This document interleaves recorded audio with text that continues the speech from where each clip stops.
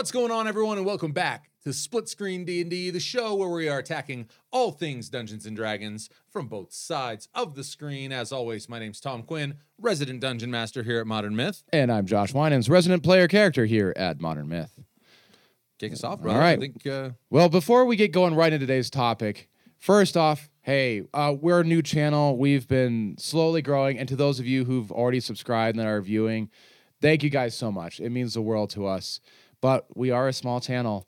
Every subscribe matters, and every upvote, every thumbs up. Thumbs up, yeah. Makes a huge difference. So please, hey, if you find any enjoyment in this, help us grow.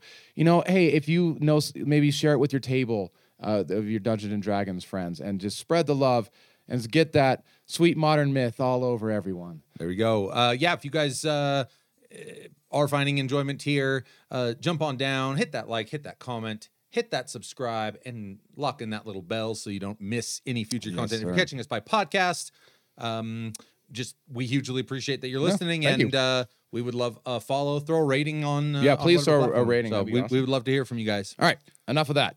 So today, I would love to talk to you about. Okay, so D&D as a player, I am the hero. I am the guy that's smiting evil. I'm saving lives. I'm making that money. But all of that can seem rather meh if you don't have that thing you're fighting against. That maybe it's the BBEG. Maybe it's something else. But having that villain there really brings depth and purpose to a player's life in D&D. So I think really delving in what makes a good villain would be a wonderful topic for today. I love it. I think it's actually, I'm surprised that we haven't done villains yet. Yeah. Because they really are the crux of the entire reason you're doing anything in Dungeons and Dragons. Mm-hmm. If there aren't villains motivated to do villainous things, right? So long as you are a hero, you don't got a whole lot to do with your time at the table. Yeah, I guess I guess we could talk about evil tables. You know, hey, are the villains good guys? Certainly, but yeah, if you're just running around killing rats, there's only so many rats and so many cellars before you're like, this is a fun game. Yay! Right. So where do we want to start? Do we want to start on the DM side? We want to start on the player side? It might be good to flesh out what kind of villains what they are, and I think to do that start on the DM side would be helpful. Okay. Well, I think to a greater or lesser extent, on DM and the PM on the motivation episode, check it out, by the way. Check it out. I kind of went over. I mean, this is certainly the way that I think about, and it doesn't necessarily have to be a villain. I think a villain is a special class of antagonist in the story. If you are wanting to go speak with the king, and there are two guards who are stopping you from doing that, they're acting in an antagonistic manner. Yeah. But they're not necessarily villains. Right. Yeah. Yeah. That said, I really do think that the crux of what is going to set up a villain is that their motivations are fundamentally misaligned with the party's motivations. Ooh. I think often that results in, if you're talking about a good party, kind of your classic let's just stick with that trope, for now. That generally means that your villain is acting in some evil fashion. But I do like to I think I prefer to box that into the thought process of a villain is an entity in the world whose motivations are misaligned with the parties, because I do think there's plenty of room for great villains who are not inherently evil. Oh my goodness. Yeah, actually, the way you say that, it's the king's right-hand man who's whispering in his ear. Maybe he's not whispering him, hey, you need to sell all these people's souls to the devil. Maybe he's whispering, hey, you need to give money to X faction when you are in alliance with Y faction. So now you guys are opposite each other, even though, hey, it might not be the end of the world. It might not be he's selling souls to demons or anything, but you're right. It's misaligned, but that is still, in that moment, your villain. Yeah, and I think, too, as a DM, our goal with antagonists, with any antagonists that we want to take to the next level, is we need to elevate them to villainhood. A villain is a character in the world that the party is going to identify, remember, and most importantly, want to bring to justice or want to kill or want to, because I think that, again, there are many ways that players, or I should say characters, can interact with the party in antagonistic ways. But that does not inherently put them in a place where the party is going, oh, I cannot wait until I get that, that son of a gun. He's, that I think is the emotion that we want our villains to draw out, amongst many others. But I think villainhood should evoke some emotional response from the party. Whether it's hatred or like disgust or could you say sympathy? Oh, I absolutely think, I certainly think for the party to come to sympathize with a villain, more context is required, because they can act in a way that seems quite villainous, or maybe even is objectively villainous. But when the party comes to realize that their actual motivations are maybe at the 30,000 foot view, they come to find like, okay, maybe they're not going about it the way that we agree with. That's where our motivations are misaligned, but their end goal actually isn't that different from ours.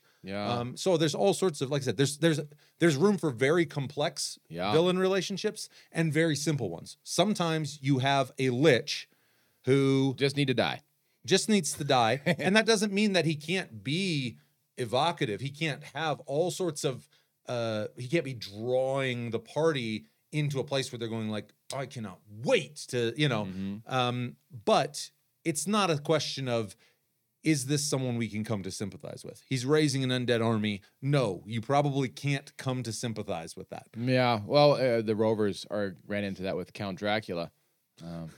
What's his real name?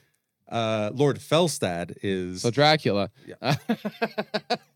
He was, so we are fighting almost exactly kind of that scenario, fighting an army of the undead, and we're trying to find any allies we can. And we ran across a vampire, right? And we had to wrestle with the moral choice. Do we help the vampire out? Because if we help him out, we would get he would say, hey, yeah, I'll totally help with the undead army. But to help him out, we'd have to basically sacrifice someone. I love that you bring that example up for a couple of reasons. One, because there's a ton of moral gray area there, which is always fun to explore. But also because it serves to highlight the motivation factor perfectly. This is a vampire. This is a creature that, generally speaking, when you're talking about a campaign that is littered with undead enemies, is as prime a figure. But in your discussions with this character, expressed to you that he could feel himself beginning to lose, as an undead entity, beginning to lose his agency and lose himself. And this frankly terrified him, to the point that he basically, your motivations in that regard are actually quite similarly aligned. But Felstad really was poised well to serve as an ally or a villain or an enemy. And I think that shows how thin that line can be, and really at your whim. You could say, no, you're a disgusting, foul, evil thing, and now it's time to die. Or you can say, yes, I can sympathize with the fear of losing oneself, despite you being unholy and unnatural. Right. And so I think that serves as at least a good marking of that boundary, that for what a villain can be. Well, I think that's you're just touching on what makes D&D so fun, is the gray area. I think that's what we keep going back to. Whenever you can explore some gray area, maybe not do it all the time. No, but it can be a really fun space to explore. Talk with me a little bit about, because I mean, there's so much that can be said about what we as DMs can inject into villains, and I definitely want to touch more on that. Yeah, for sure. But in the spirit of communicating to other DMs out there, what pushes an entity into that sphere in which all of a sudden you're going, I've got your number, buddy? For me personally, it doesn't take a lot. You can just look. But Well, I think the thing is I think you are someone who goes, you're a monster and you're bad and like it's time for you to die. Right. But the level of attachment that act of killing that monster needs to have for them to have ascended to villainhood. Are there certain attributes?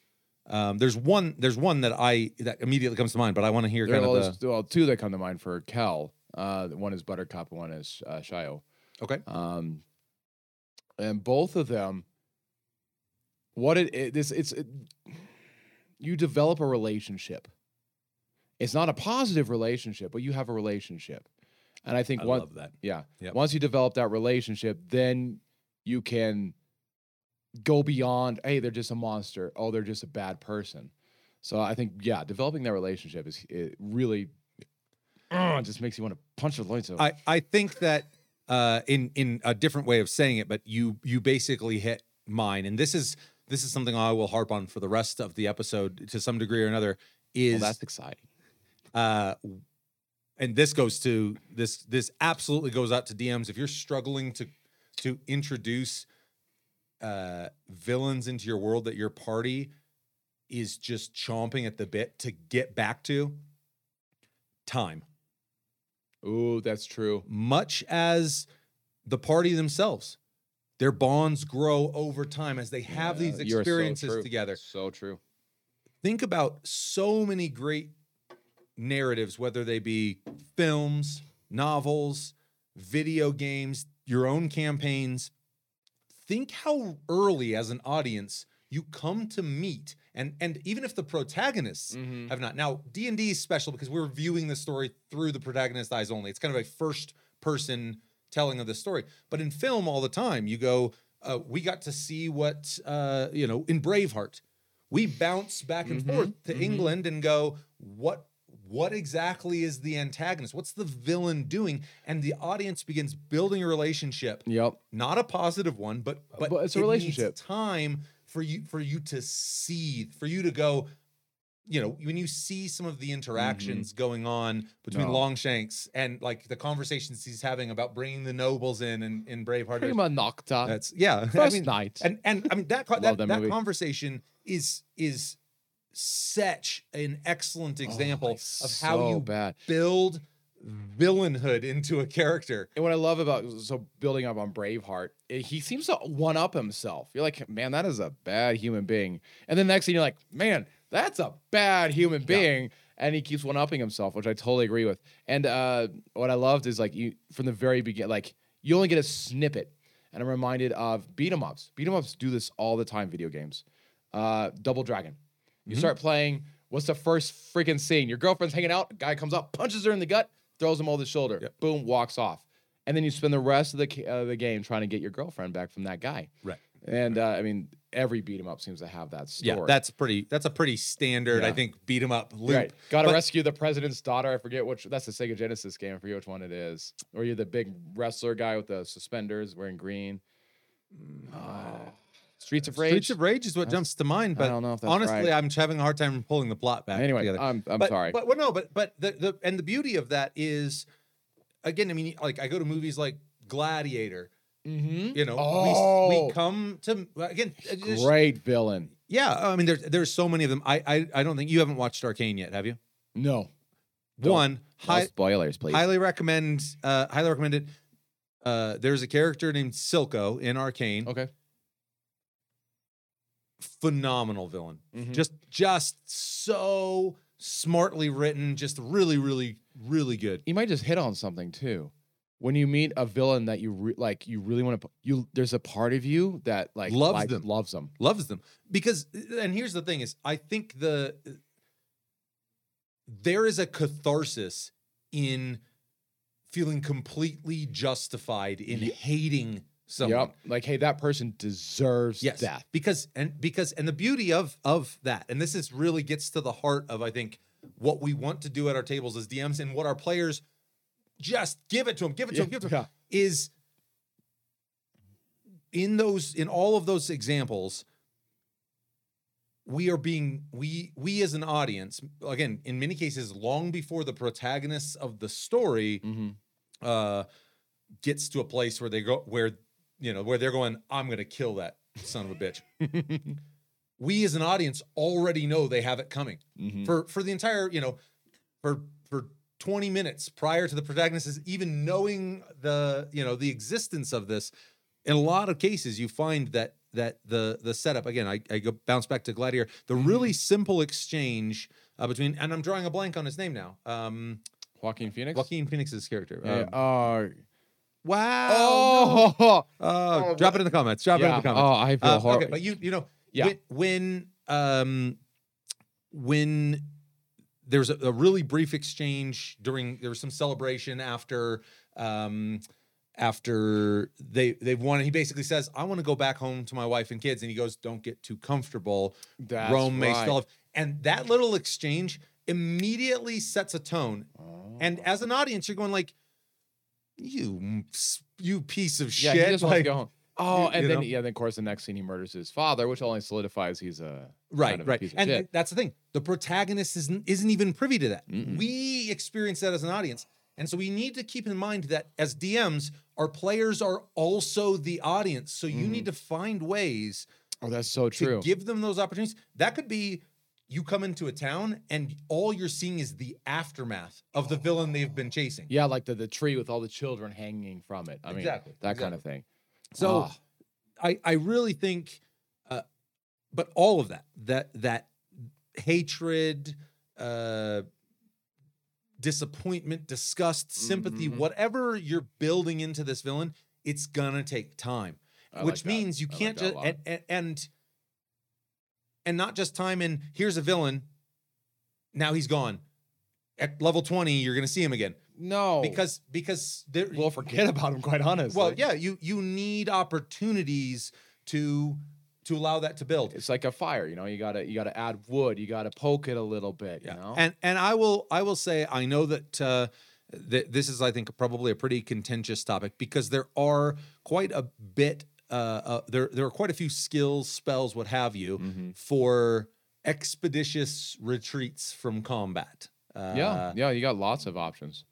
And there are a lot of people who are not a huge fan of enemies kind of getting a free flee from combat. Now, obviously, the players can do things to stop that. There's all sorts of control magic that would stop someone from doing this. Counter spell. There's lots of, but they're pretty niche tools to try and. Yeah, I actually would argue that it is far better to allow your players to scrap with someone who is a villain, not just an enemy, but a villain. And albeit there may be the disappointment of, damn it, they got away, and by nature of rules as written, didn't feel like there's a lot we could do about that. It's at least an opportunity to build some more rapport, whatever kind of rapport that is. And so, for instance, you've had a number of skirmishes with Buttercup now. Yeah.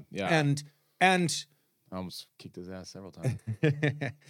but Kel has a hate boner for that guy. The beauty as a DM is that in all of those pillars and all of the ways you can communicate information, those are opportunities for you to communicate more. Again, you meet someone in the village that's just been raised by the enemy, and they tell you their sob story. They don't even know who did this, but you do. There's this weird kind of dramatic irony where the players, this NPC is going like, I don't know why they did this. My boy, he's so young, and they start sobbing, whatever. You immediately are conjuring, the face of the person who did this. Right. Rapport is being built where you're going, oh man, I already wanted to kill him, and now I really want to, Which is a time aspect. But you're talking about, hey, is it a cheap move to let the villain escape?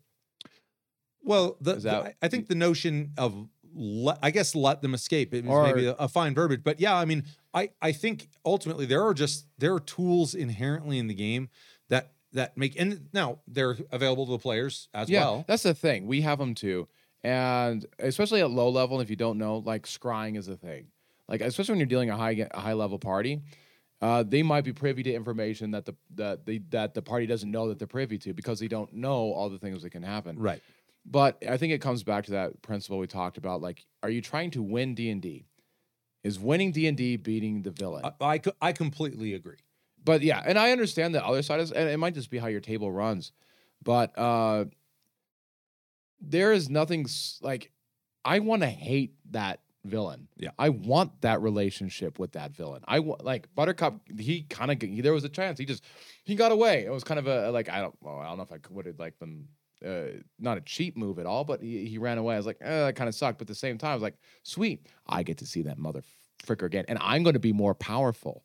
And then it's going to be even better. Well, and the beauty is I think if you're viewing it through the lens of I'm trying to win, both as a DM or as a then you're never going to find that place where if we'll keep Buttercup. Now, for everyone at home who doesn't know, Buttercup, I'm sorry, listeners at home. Buttercup is a gift that they have had a number of interactions with, and I forget his real name. What's his real name? Shivik. Kel has Kel and Shivik have a relationship. Yeah, they've built a little bit of a relationship, and it's been great. It's been some awesome role play in the midst of combat. It's so much fun. But the thing that I think players understand about that, or at least should, is that as a DM, we didn't take that character away so that he won, and now he's gone. He's in the wind, and there's maybe there's some adventure hook to finding him again, but ultimately we took him away so that the next time you meet him, you can want it that much more. We took and I say took him away again. Like I said, I do not want to perpetuate the idea that I've gone in and written in, this is where he gets away no matter what the party does. Right. But with the tools that he has at his disposal, if the party does not have an answer to them, he's intelligent. He's not going to stay and fight to the death if it's a losing battle. Which is what makes intelligent creatures so dangerous, which I don't think is explored very often, but that's a whole other topic. Now here's a question, since I'm going to throw this at you. We've been talking about villains. Yeah. These are people you want to hate. Let's explore some of the gray area, or maybe even some of the totally opposite. Let's start with gray. So, an enemy that you can relate to. How do you build that so that the party? Do you want the party to question themselves in those instances?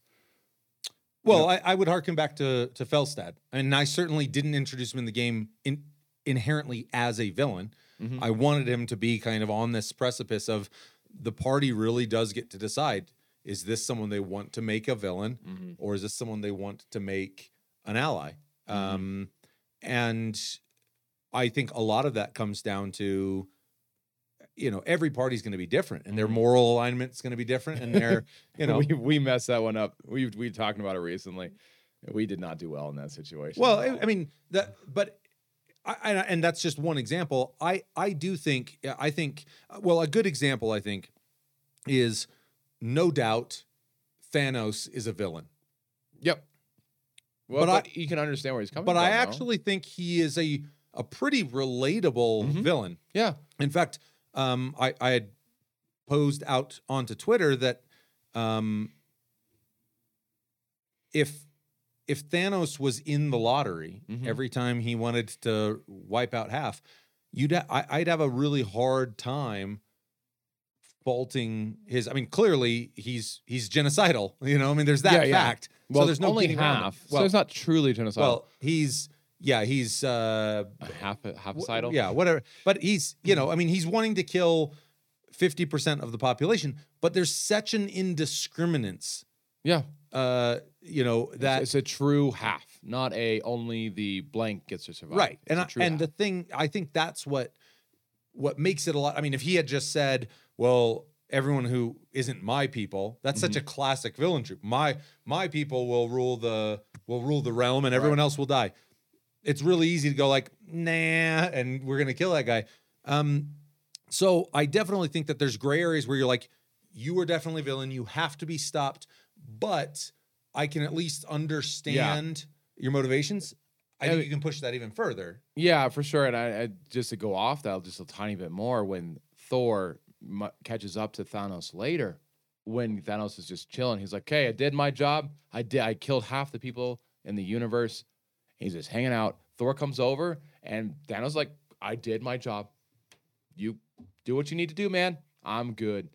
And Thor just cuts his head off. Yeah. Which is almost a heartless thing in that moment. Where in that moment you're like, that was brutal, dude. Like, yeah, and I think I actually think that there's in any long form campaign, this harkens back to the contrast element that we've touched on a lot of times. You should have villains that the party has absolutely no question what they need to do when they find them. They need to kill them. Yep. They need to, I mean, we're talking about Fury of 1,000 Suns kind of death coming down on them, all the way to the other end of the spectrum where, where the party might go, we can't go through this, guys. Like now that we understand I think to me, one of the really sweet spots is sweet spot. I like the sweet spot. And I think it's a difficult one to graft together in a story that you only have a limited amount of control over, but is a villain who has to die. They are going to proceed on whatever path that they're going to proceed down, but the party has no animosity, and in many regards can relate, and that ties in actually to one of what I think is arguably one of the most important qualities for a villain. And this doesn't supersede the space that we're already in, so I don't want to completely leave it. Gosh, yeah, there's so much we can go down that rabbit hole. But I think conviction. It doesn't matter if you're talking about an evil lich who is hell-bent on bringing about an era of death, or if you're talking about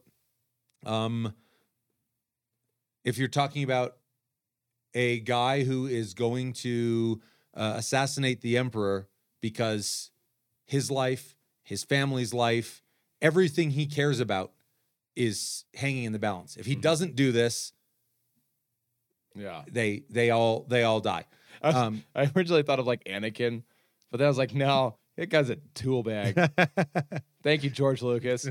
Anyway, but the quality I think that's really important to bestow, part of building rapport with a villain is whatever your villain's motivations are, they have to have conviction. Yes. Player characters have all of the leniency in the world to waver on what is good, but a villain needs to know what they're doing, and they are going to do it. Can I counter that? Yeah, I'd love to hear it. So I for the most part, agree. You need that, because again, there's something you want to admire about the villain. Like, even if they're like horrible beyond all recognition, that they're at least, I feel weird saying that because, some villains can be absolutely atrocious and you can't relate to them on any level. But what happens if you come across a villain that could be redeemed?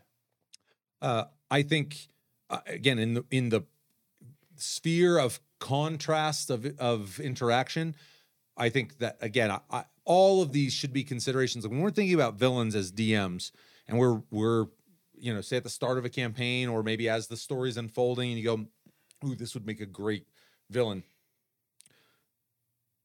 You should be thinking like, hey, what are the motivations driving this villain, and how much conviction do they have to these motivations?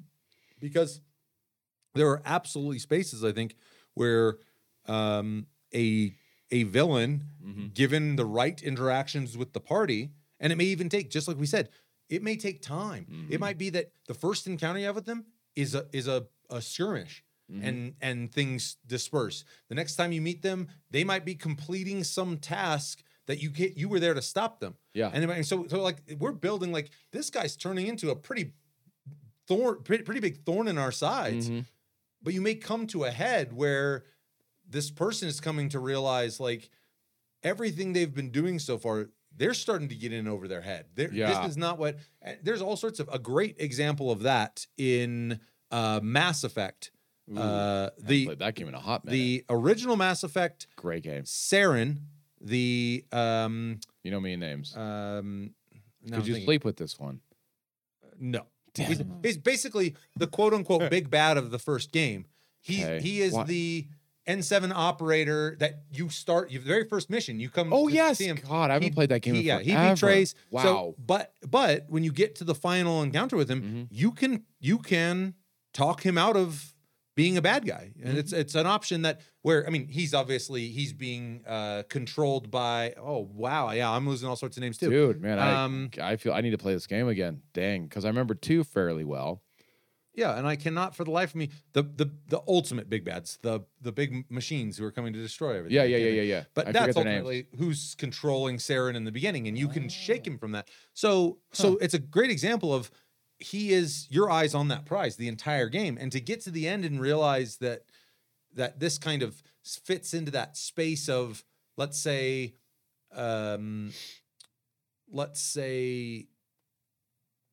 a character who is potentially not there. This is a whole other space for a villain, but a villain who is not acting of their own accord. Which is, you're right. That's a totally different villain. And can you hold someone who has come to their senses accountable for all of the actions they've taken up to that point? Yeah. And so there's so many cool things you can do with villains, and I think important for us DMs is to be thinking about how can we introduce a villain into our game space that is going to provide some contrast to the other villains that are acting in the world. That's the thing, because we're saying villains, and I fear that people are just hearing BBEG. No, I'm thinking. I mean, this could be villains. This could be local bandit at a town. Exactly. Yeah. Perfect. That's. I mean, we're talking. And the thing is a local bandit for a early level adventure hook. That is kind of the BBEG of your early. Yep. Early hook, and again, maybe it's a deal where you come to find that this isn't the local, this isn't the murderer everyone said he was. Right. Maybe there have been a string of murders, but when you come to realize, like, no, this is more of a Robin Hood. Like he's he's a thorn in a bunch of noble sides who likely hired you to go deal with this, right? And we're happy to let you believe that he was also responsible. So that's a good. Context is another major element. Yeah, good point. And I think playing with the amount of context the party has to operate on really allows you to shape whether it be reality or not, how the party feels about that villain they're in pursuit of. Yeah, and I'm just thinking, we often talk about how exploration is the least used pillar. This is a great time to where you can start to use exploration to fuel everything else. Absolutely. I mean, a lot of the examples we gave with regard to, I mean, certainly, like I said, combat pillar, you can have skirmishes with this villain. A trope that I love, in fact, I threw it out. Someone was asking for suggestions for like what should an early level adventure hook have? Rats, dude. Well, rats, obviously, and a wheel of cheese that you must return to Farmer Pettyjohn. Thank you. I mean, it has to be a dairy product. I don't care if it's milk or cheese. It's got to be milk dairy or product. cheese. It's minimum dairy products. Cottage cheese. Prove us wrong, by the way. No, but here's what I threw out to them was something that I think would be awesome for an early adventure hook is a meeting with a major villain, it could even be the BBEG as an ally. That's perfect. Fighting alongside them for a number of levels, only to see them diverge. And what I love about that is, again, now this was, I believe it was an actual play podcast. So this is me responding knowing there's an audience. But the thing is how awesome is it for an audience to be able to kind of fall in love with this NPC that is with them, only to kind of walk with them down that darker and darker path as they slowly become. And the beauty is that is such a grounded villain. There's so many people in life who knew someone back in high school, knew someone, and watched someone that they knew, maybe even cared about at some point, begin going down a path that, and it's such a relatable thing to see someone you care about, someone you know, go a different direction and in some cases be powerless to put them back on a better track. And I think that makes for a really compelling. Well, that's a really rich relationship you just built. Well, absolutely. You maybe love this character out of the gate, only to, not to always draw back to Critical Role. Wasn't Gilmore the MP? I shouldn't say too much because I know Vox Machina is going on. Maybe yeah. Maybe pull the spoilers. Never mind. Not gonna say anything. But but likely Critical Role's done some decent work on this Yeah, subject. Matt Mercer maybe knows a thing or two. But I was just thinking, I don't know, something else about a villain is, I don't know how many like truly evil people you've talked to in your life, and I hope it hasn't been too many. But people who I've talked to who are like messed up, Yeah. they justify everything. They, in their minds, are not evil. Right. I think that can make for a very Well, complex villain. Absolutely. And I would actually say that in the fantastical world of D&D, there are entities that I think fully realize they're evil and revel in the fact that they're evil. Mm-hmm. But in real life, I don't think there are many individuals. I mean, you look at the atrocities that have occurred throughout the 20th century, Yeah. and all of those people considered themselves completely justified in what they were doing. Extremely disturbing what human beings can convince themselves of. And you're right. This is D&D. It's a fantasy world. So, I mean, maybe you don't want to go that route, but that's always an interesting thing to do. Well, no, and I completely second the notion because this kind of ties into a different topic of grounding, ensuring that your campaign worlds are grounded. Ooh, but that's a great topic. Yes, that's on the roster for sure. That's a good topic. But to just ping on that for 1 second is, it doesn't matter how fantastical the world is that you're in. The stories that you're telling are being consumed by human beings around that table. And if you're telling stories that don't relate at all to anything we understand in the real world, it's going to get very difficult to start making those connections. So, and villains are arguably one of the places where this is absolutely not an exception. Right. Because in order for us to build a relationship and hate, want to bring to justice, want to kill, whatever that is, we need to understand this individual. I mean, if it's a 20-brained operating in the 6th dimension and it just knows so much more than you can't possibly comprehend my motivations, well, then it's a deal where it's like, okay, I guess we're going to kill you or do our best to. Well, if you have that, because I'm on, I can think of Iliathid, is how you say it, and Iliathid, the mother bread. But maybe which is actually a great time, because I want to talk to, so we can't, on maybe a cosmic scale, we can't understand all the motivations of extremely intelligent beings, but maybe the lackeys underneath it can be interesting. So okay, you have your villains and you have your lackeys, and I think your lackeys need to also be just as interesting as your villains. Absolutely, I think. And I think the introduction of lackeys, period, is another great way that we can build kind of vicarious rapport. You can come to hate that person more and more.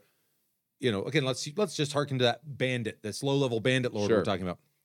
Well, if you've encountered a series of bandits who have just been outright nasty, I mean, we're not talking about just like, oh, these are these guys have chosen a life I would never choose.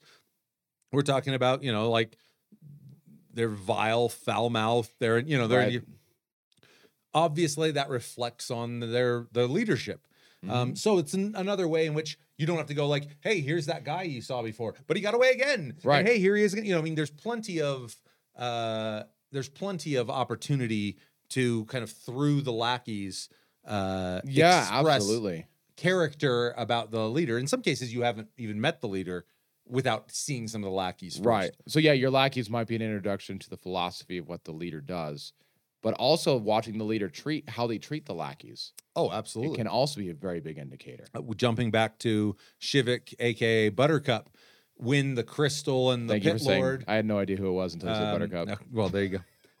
When that whole crystal aspect of a pit fiend was taking place, there was one point where Shivik just grabbed one of his people and threw them onto the crystal. Because he's a dick. He deserves to die. And it gives you a sense of he has a different value that he places on the life of the people around him. Whereas, in stark contrast to most adventuring parties, Kel, he jumped in the mouth of the that's thing true. to save us. Kel's a pretty selfless dude. Yeah, paladin life, buddy. That's what I said. So, and another thing that I think lackeys really helps to enhance is, and this you don't need lackeys to do this, but certainly as the campaign is continuing on, the party needs to understand that this villain, this person that they hate, is just as proactive as they are.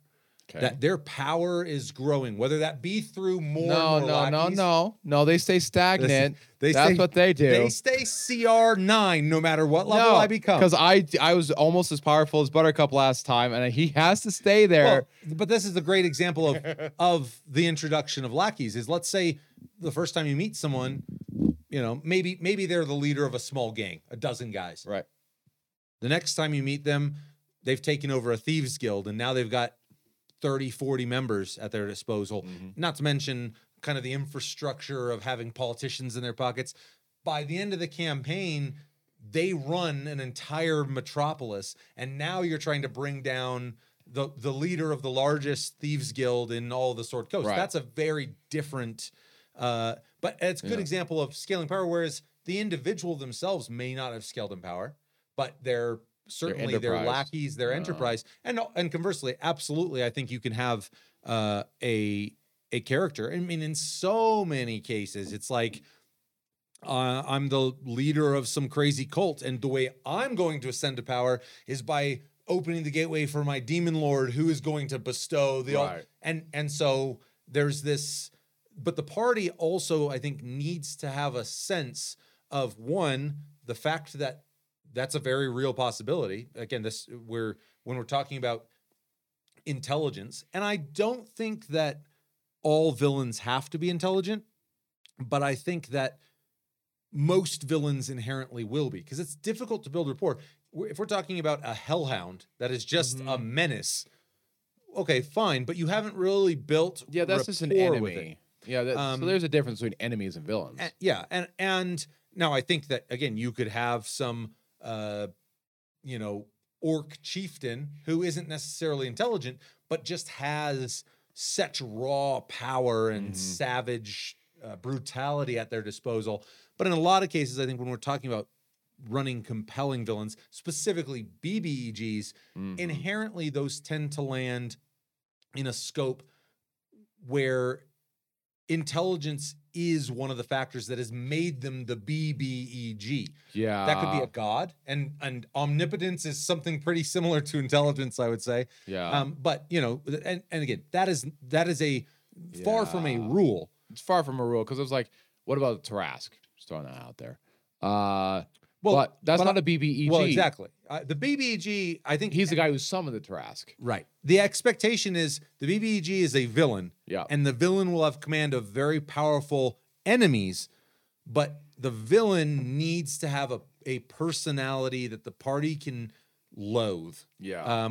Or again, feel whatever it is they need to feel about this person. But so I do think you are really doing yourself a favor as a DM by writing your BBEGs or at least your premier villains with a modicum of intelligence, because that allows you to start doing things with those that can catch your party off guard, that can put your party in a place where they're going, okay, as a unit, we might be stronger than this guy, but I'm not sure we're smarter than this guy. Right. And that's a very cool thing. That's a very different place to be as you're scaling power. And that's another way that you can kind of scale. Intellectual power is another means by which absolutely. In fact, it's almost scarier. Yeah, I think to some extent, like the Joker, he wasn't super strong in any way, shape, or form. He didn't have any superpowers, but just the mind games he could play. Is best Joker. Heath Ledger. Okay, no, just I needed to make sure we could keep doing this podcast. No, get me wrong. I haven't seen Joaquin Phoenix. I haven't seen him. I have not seen it either, man. I'm actually pretty. Yeah, so I heard he did a great job in it. I was just worried you were going to say Jared Leto, and then I was going to be done. I don't think anyone. I was worried. Jack Nicholson is an entertaining Joker, and I enjoy him very much. But I do. Don't even get me started on Jack Nicholson. Dude, I love when he pulls out the revolver with the ridiculous. Yeah, I'll give you that. I love that scene. Anyway, but yeah. No, I mean, we've said a bunch about villains. Villains, I could do 3 episodes on. I mean, villains are so cool, and they're such an integral part of running a compelling. You have to have them. You have to have them. No, I totally agree. But if you could give just again any strong points you want to give. Well, I would say the big ones are know know your villain's motivations Mm-hmm. and know how to play with those motivations. That's not to say tweak them around and move them, but know those motivations relative to your party. Because if you go, this is a great villain, and then your party comes to find what their motivations are, and they go like, okay, we can get on board with that. Then you didn't have a great sense of your party's motivations. Right, So, right. Which could also be interesting too, but Oh, absolutely. I think, but at that point, you're no longer writing a villain. You're writing Right. a very interesting ally Oh, that's potentially. it. Ooh. Anyway, we can't. We gotta wrap it up. Okay. But first and foremost, motivation. Motivation is king. I mean, if you don't understand the motivation of your villains, Yeah. you're going to have a hell of a time convincing your party that they're worth dealing with. Yeah. You're also going to have a hell of a time maintaining conviction in those motivations. Mm-hmm. I really do think, and that's not to say that you can't have a great villain whose mind can be changed. That's a very rewarding moment for a party. Mm-hmm. But a hallmark of a villain is them not wishy-washing every time the party becomes a little bit of a nuisance. Oh, maybe we should do it this way. Maybe we should. Oh no, we should. Party be damned. They're going to get it done because they have conviction in what they're doing. Mm-hmm. Lastly, and most importantly, I think, is as with any great story, as with any great relationship in life, Mm-hmm. At the table between your party members, between your NPCs in your party, between your villains and your party, it's gonna take time. Give it the time that it's due, and it will pay dividends when you allow that villain, again, especially if you're unfolding those motivations. Mm-hmm. An intelligent villain isn't going to wear their motivations on their sleeve. Yeah. They might be fully capable of aiding the party for a period of time, so long as it serves their motivations. Right. Only for the party to come to realize, holy shit, like that's John Bob over there, and Fuck John Bob. John Bob is he's a master. He's a master of his craft. I tell you, John Bob. Once you think you know where he's going go the opposite way every time. But no, time. And players, keep this in mind. There might be bittersweet moments where you win the fight, but the guy you really wanted to see at the end of your sword, at the end of your spear, ignited in flames, manages to slip through your fingers. Harness that. Put that motherfucker's face in your mind and know 3 levels from now, a level from now, 5 levels from now, whatever it is, Level 20, whatever it is. but just know that if your DM is thinking about their villains and really wanting to give you something meaningful, you'll see them again. You'll have your shot, and that is a hallmark, I think, of your DM recognizing that it's gonna take time for you to enjoy the payoff of triumphing over that villain. Yeah, I love it. And I'm glad. I thought you were going to go where I was going to go. So as a player talking to DMs, you said you need time. And you need time to build a relationship. So that's my big thing. To DMs, let the players build a relationship with the villain. Now, that doesn't, I'm not saying it can be a negative relationship, but they need to have some connection, emotional connection with that thing. Because that makes everything just mean more, just everything. And when you finally bring down that villain, you are elated because you had that relation. They were not, and not just one dimensional, like, oh, he just murders babies. Well, why does he murder babies? Yeah, the why, and we actually didn't touch on the why, but that's a great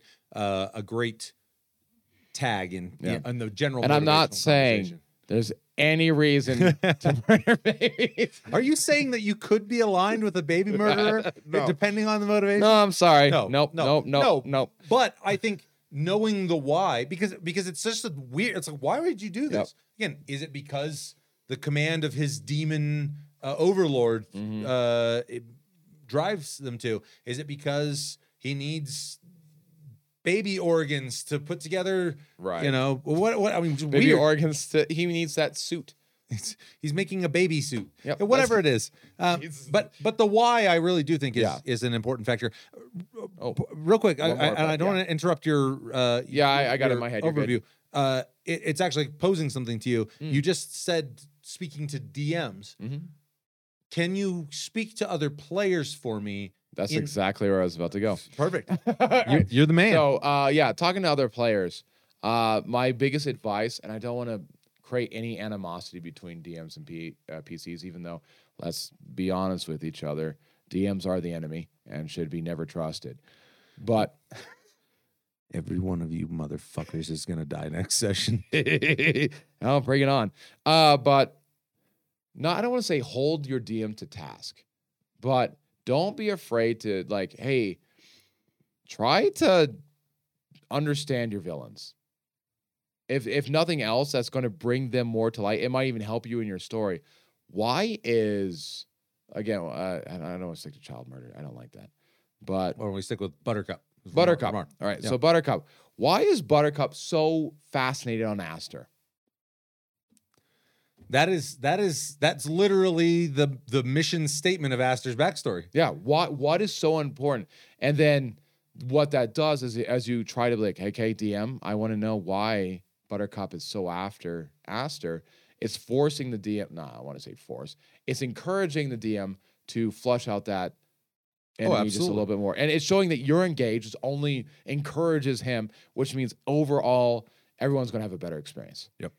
I think again, there's a whole rabbit hole to go down on what you just said. I love it. I'm going to abstain because, there's We only so many hours in a day, my friends. Yeah, there's so much awesome stuff to be said about villains. I think that pretty much covers the DM side. For Villain 101, and that might be the let's call it there. I'd love to do like an anatomy of a villain and really actually talk. Please in the comments, because please put in the comments anything you want us to delve more into, or questions or ideas, anything we can we'd love to hear that stuff up. What kind of stuff you guys want to.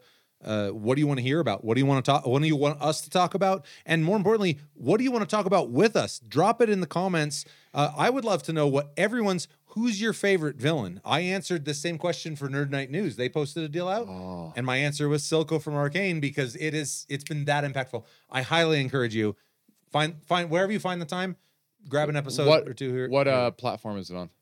Netflix. Oh, okay, cool. Yeah, and I was blown away. I was blown away by how good it was. Okay, I'll have to check it out. Check it out. That goes for everyone at home too. I think probably a lot of people have checked it. I know it's done very, very well, but I'd love to hear in the comments.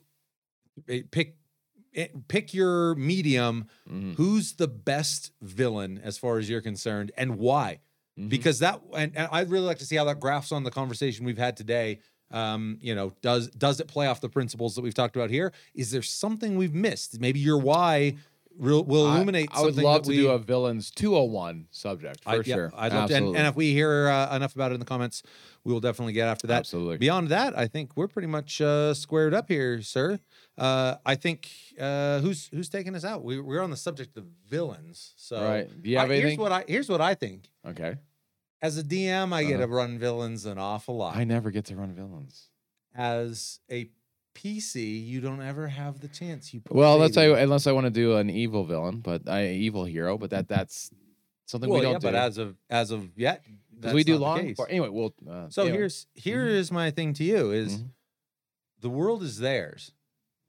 Is it though? But from the lips of a monologuing villain during the last stand, anything beyond villain, or is that what you're giving me?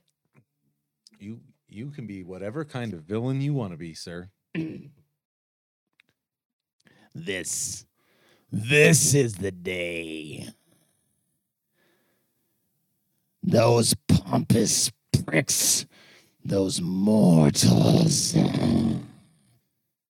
Today, we'll make them pay for ever thinking the living should conquer this world.